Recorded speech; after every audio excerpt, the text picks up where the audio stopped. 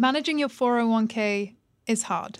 Bloom isn't. See what you could be doing to make your 401k better by getting a free analysis at bloom401k.com/fool. That's Bloom with 3 O's, 401k.com/fool. Welcome to Industry Focus, the show that dives into a different sector of the stock market every day. Today we're talking energy and industrials. It's Thursday, the 28th of June, and we're going to be celebrating the Fool's 25th anniversary by doing a bit of a look back and look forward at the energy industry. I'm your host, Sarah Priestley, and joining me in the studio is Motley Fool Canada premium analyst Taylor Muckerman. Taylor, welcome to the show. How's it going? It's good. You're back-to-back featured. I know. You're going to get sick of me. Never. Have you been enjoying the World Cup? Yeah, so far so good. Portugal's still in it. Mm-hmm. So and big match Saturday. Your wife's Portuguese, right? Mm-hmm. So it's going to be a busy day in your household. 2 p.m. Yeah. or very, not busy. Just yes, sedate. So it's the Fool's 25th anniversary this week. So we thought we'd take this opportunity across the industry focus shows to talk a little bit about, what the industry looked like 25 years ago, what it might look like 25 years in the future. So late June 25 years ago was when the Motley Fool was founded. Took the liberty of looking up some 1993 trivia for us. So Bill Clinton was president. My mum's favorite movie, Sleepless in Seattle, came out. Meatloaf had the top-selling single of the year, and Jurassic Park was a summer blockbuster. There you go. Yeah, I remember watching Sleepless in Seattle in a hotel room with my family. Oh, really? Yeah. Well, like the second half, we didn't realize we started it, and it started at a part that seemed like a logical beginning to a movie. Only to find out 45 minutes later that we started it halfway through. I don't know what that says about the film, really. I know. So I've never seen the full thing. Oh, wow. You need to. Just the second half. My mother would not be happy to hear that. So it was also the year, 1993 was also the year that the Natural Gas Policy Act of 1978 was finally phased out. That was where the government had price controls on natural gas. In July of that year, there was a dip in oil prices on speculation that Iraq would accept UN missile test inspections and receive approval to resume oil exports. Sounds very similar to Iran. Yes, exactly. Yeah, exactly. History does repeat itself.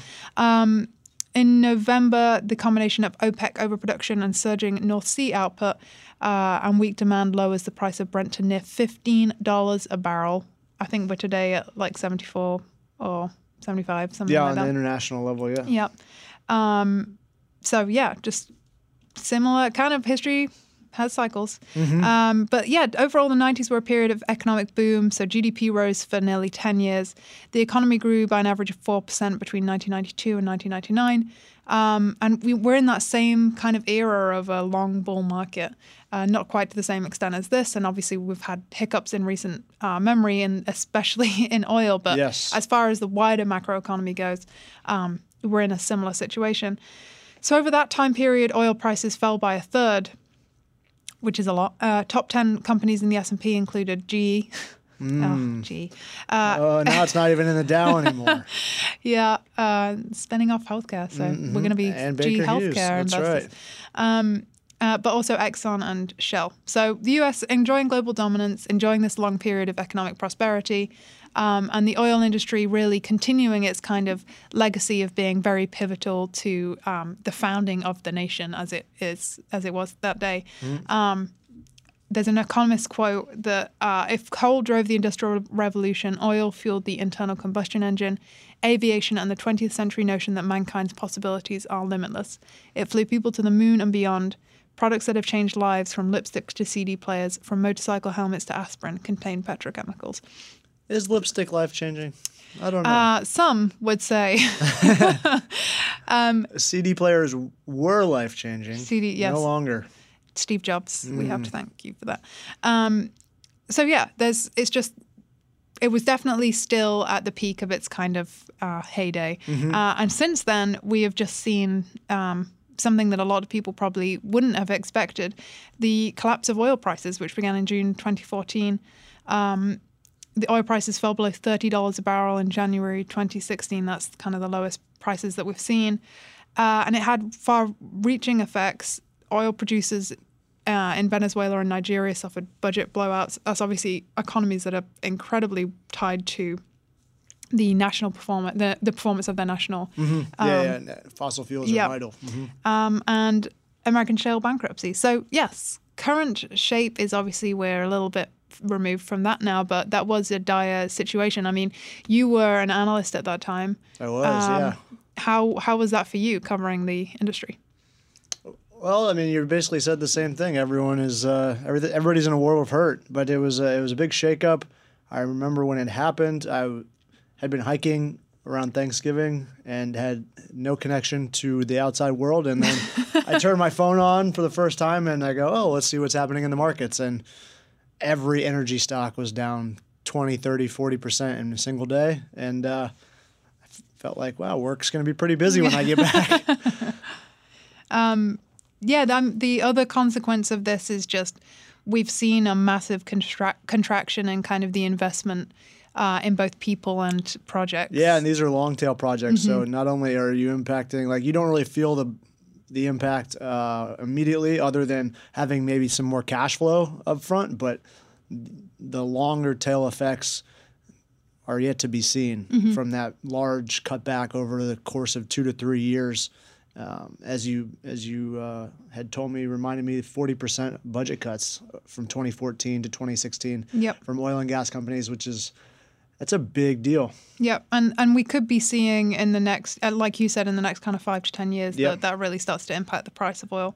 And one other factor that's kind of often seen as like a soft factor, but it really isn't, is they let 400,000 workers go during this period. Yeah. And now there's a bit of a rush for talent in the industry, which is definitely going to have knock-on effects. That seems like a big number, but prior to that, out of the financial crisis, energy jobs were pretty much the entirety of the net gain in jobs. So you did lose 400,000, but the years prior to that, from 2008 to 2014, you just saw millions of jobs created in the energy sector. So a little bit more of a rebalancing rather than a big-time crisis. They just got out ahead of themselves. I did read PwC, I think, does a report every year on the oil market, and they were saying that it's one of the most aging workforces is in oil and gas, and that they really need to kind of pass on some of that knowledge that they've got from these older baby boomers who are going to be looking to retire soon. Sure.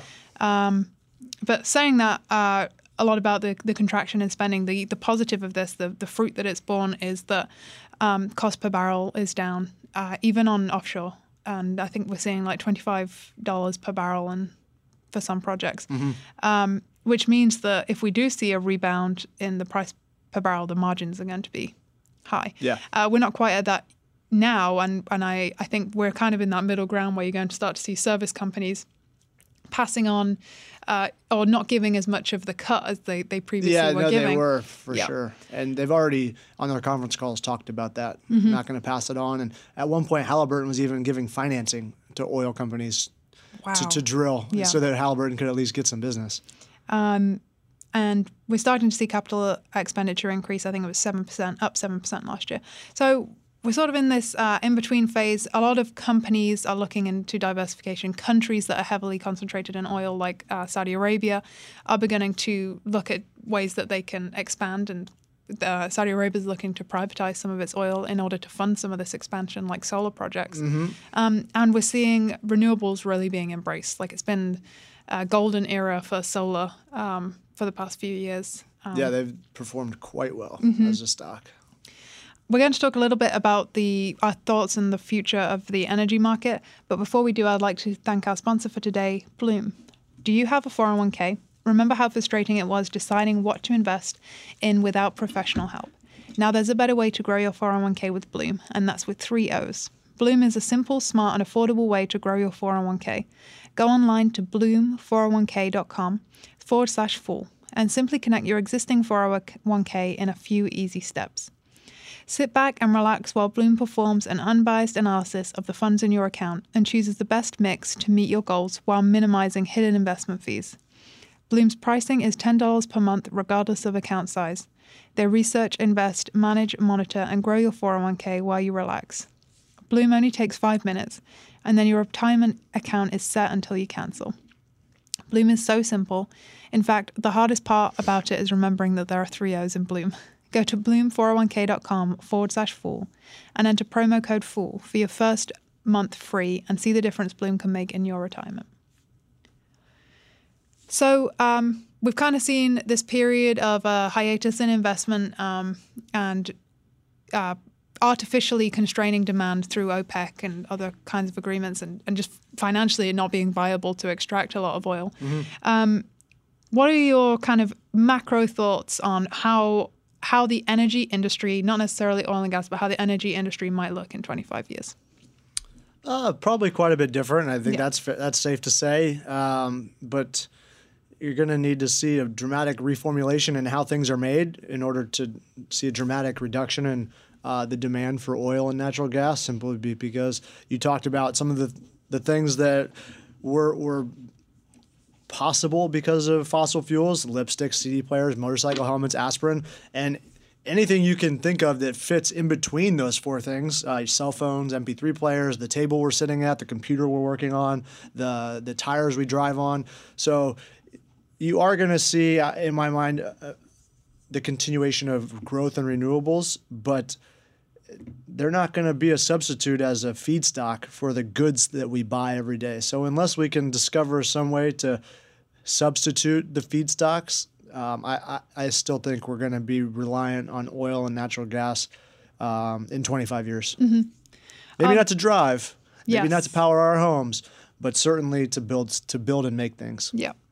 So there seems to be kind of 2 schools of thought, and I completely agree with you. The first school is kind of there is a pivot away from asking when are we going to run out of oil to how long will we continue to use oil. So no longer sort of peak oil, but peak demand. We can talk about that a bit more. The second thought is dismisses this, and they think that governments don't necessarily have the political will that they're suggesting to implement climate goals, anything like what people are thinking. Well, we're already backing out of the Paris Accord, so it wasn't too hard. All Trump had to do was say, all right, we're done, and then we were done. No punishment. If you look at a country like America, for instance, it's been built around the automobile, and it's been built around a lot of oil and gas infrastructure. And as much as we're saying, absolutely, it won't be. Absolutely, I agree with you that I think we will eventually all be driving electric vehicles. There is going to be a learning curve. And the car's still going to, unless we go 100% recyclable material, which I don't think we're anywhere close to that. Much closer to having renewable energy be a dominant force than I think recyclable material being a dominant force in the respective industries. So cars still need tires to drive on, and tires still need oil to be a feedstock. So and bioplastics, I think, is going to become bigger, and that there's a lot more investment in that. But it's a long way away from making, a straw compared to making all the components that go into making a vehicle. But to talk a little bit more about this peak demand subject. So the Paris Accord agreement, which you mentioned, the U.S. is backed out on. It envisions keeping global temperatures at about 2 degrees Celsius above pre-industrial levels. And it says in order to do that, we need to cut fossil fuel usage, particularly unclean fuel, so coal and petrol and oil, rather than kind of natural gas. And the International Energy Agency has said to reach this, we would have to peak consumption in 2020 at 93 million barrels per day. So that's just above current levels. But as you said, it's a fact that aeroplanes, ships, and heavy goods vehicles and plastics will need to use oil for many, many years. And as much as there is a slowing in the population growth in the U.S., that is not necessarily the same in other growing nations in the world. No, far from it, actually. Yeah, absolutely. You see Africa supposedly going to be the largest continent population-wise, and it may be a decade. I can't remember the exact year, but supposed to surpass Asia within a fairly recent time frame. And if you phase out coal, natural gas is still a fossil fuel, and that's going to be one of the bigger fuels to replace coal as you see countries like India and China, the U.S. and Europe continue to phase it out. Yep. And I think that's a big problem that you see generally in a lot of analyst reports is that we're so insular in the way sometimes that we look at things that it's hard for us to see really the global scale. And the global scale is, okay, the population's looks potentially like it could contract within the next 20 years in the US, but elsewhere that's not the same. So in order for this to happen, a lot of countries would have to tighten vehicle emission standards. That is happening. We are seeing that, and countries like China and India are looking very seriously at alternatives for petrol and diesel. We've got Tesla, Chevrolet, Nissan. It's not unusual for us to see an electric vehicle, especially in a metropolitan area like DC. And across the world, the contribution of energy to nations' GDP is declining. So yes, I can see that we are on our way to being there, but certainly not in the next 25 years. Yeah, it would have to. The rapidity of the change would have to dramatically increase. Yeah. And then this second school of thought, I think the camp that you and I sit in to a variable degree is supported by a lot of people within the oil industry. Surprise, surprise. Saudi Arabia's energy minister actually came out and he estimated that the world still needs to invest in oil to the tune of almost $1 trillion a year for the next 25 years. And the reason for this is, we're talking about people are still going to need all of these products. We're still going to need gas for the foreseeable future. And the investment just hasn't been there. And if investors start to come away from oil and gas as an investment option, then that industry is really going to suffer because it still needs to look at new wells and, new extraction techniques and things like that to be profitable. And they have driven down the cost to extract, but at the same time, these companies go for the low-hanging fruit first. So unless technology continues to advance, new oil finds are going to continue to be more expensive, which is one reason why you saw deep offshore oil development hit the brakes when oil prices fell, because it is very expensive still comparatively to drill offshore, and that's continues to be the next frontier as it gets pushed out further and further. But you would have to imagine that it's going to play a role some point in the supply of oil, and when it does, it will be more expensive to produce. Yeah. And it will be interesting watching renewables, as more of these traditional oil companies start to invest in diversification, sort of reaching a harmony of investment, whereas it's not seen as a competition between oil and gas, but it's seen as, it's not a zero-sum game investing in solar farms and investing in oil and gas technology. But it's a fact the industry's lost about $1 trillion of investment, according to Saudi Aramco CEO, I should say, since the oil price downturn of 2014 to 2016. And whether you dispute that number exactly, the implication remains the same. $1 trillion. That sounds familiar as the value of Saudi Aramco potentially. I think it's looking like Hong Kong's going to be the favorite to float the second trade for that. It's just I think 25 years, very long time. I would just caution people to say that 99% of the vehicles on the road right now are not electric. Yeah. And as much as I think it's great, I would love to see more electric vehicles on the road. We don't yet have the infrastructure development, the production development, the interest. A small slice of automobiles on the road. Yeah. So that's kind of a very balanced view of next 25 years. The oil and gas still important, but definitely we're going to see a huge amount, hopefully, of upswing in terms of renewables too. Agreed. Yeah. Anything else? Anything I haven't mentioned? Only to see what actually happens. Yeah, we just have to wait and see. There's probably a bunch in retrospect that we didn't mention, but only time will tell. Yeah. For everybody else's sake, I hope that we're not still doing this show. Yeah, I know, right? Well, that's it from us today. If you would like to get in touch, please feel free to email us at industryfocus@fool.com or tweet us on Twitter at MFIndustryFocus. As always, people on the program may own companies discussed on the show, and the Motley Fool may have formal recommendations for or against stocks mentioned, so don't buy or sell anything based solely on what you hear. Thank you, as always, to the marvellously patient Austin Morgan for mixing the show. For Taylor, I'm Sarah Priestley. Thanks for listening on Fool On.